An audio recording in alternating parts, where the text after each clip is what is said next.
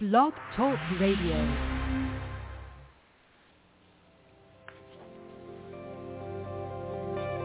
Welcome to Talk Business with Howard, where CEOs, presidents, and business owners go for practical advice and creative solutions to help business flow.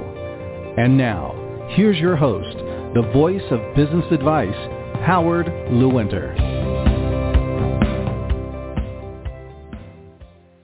Hello, I'm Howard Lewinter, and I am always ready to talk business. Are you? Over in the 30-plus years that I've worked with CEOs, presidents, and business owners, I've encountered many different management styles, many different philosophies that people have, and there's certainly not one right way or wrong way, but it's kind of interesting to see how business people approach things differently.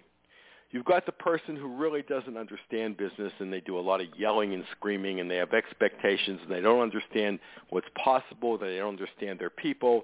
You've got the people who are complacent, and they let their employees do whatever they want, and they have business problems. And you have the excellent managers who actually understand what's going on, and they're always working to make it better.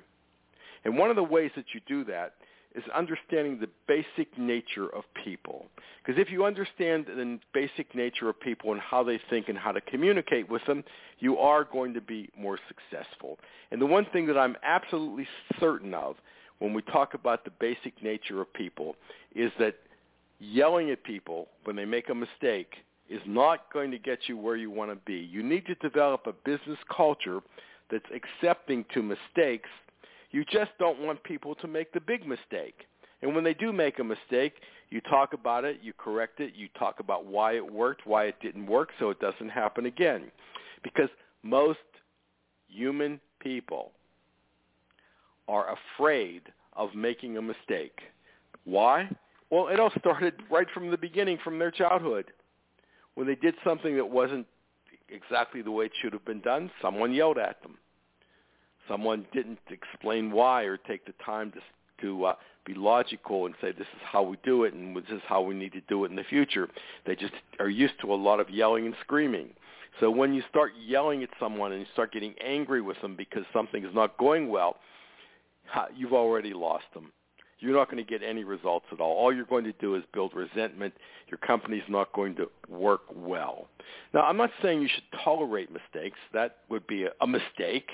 But I am saying that when someone makes a mistake, you sit them down and you talk about what that really means and why that happens, and you explain it to them. And if it's a mistake that's company-wide, you explain it to all of your key people, and you teach your key people to deal with their people that they manage without yelling and screaming and without throwing accusations at them, and being very understanding to a point to get them to do what needs to be done. So the more knowledge you have, the more you understand how things work, the more you understand how your business works, the more you understand how people think, the more you understand what your customers need, the more successful you will be. If you just go to an employee and you say, do it because I say so, well, they may do it. They may not do it well. They may not do it at all. You're just asking for a problem. Or if you say to a customer, just buy from me because,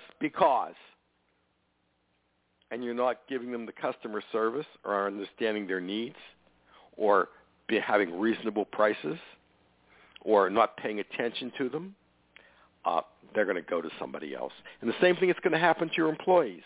If you're always criticizing them, if you're always yelling at them, if you're always talking about the mistakes that they made, they're going to someplace else too and get another job, and you certainly don't want that. So mistakes are not acceptable, but how you handle it makes all the difference in the world. Handle it properly, and that mistake is a real opportunity for growth for that particular person, for the business, and for yourself.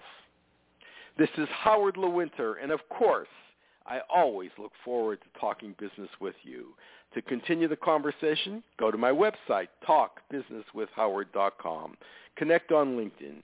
Till the next time, I know you'll be in action and make it happen.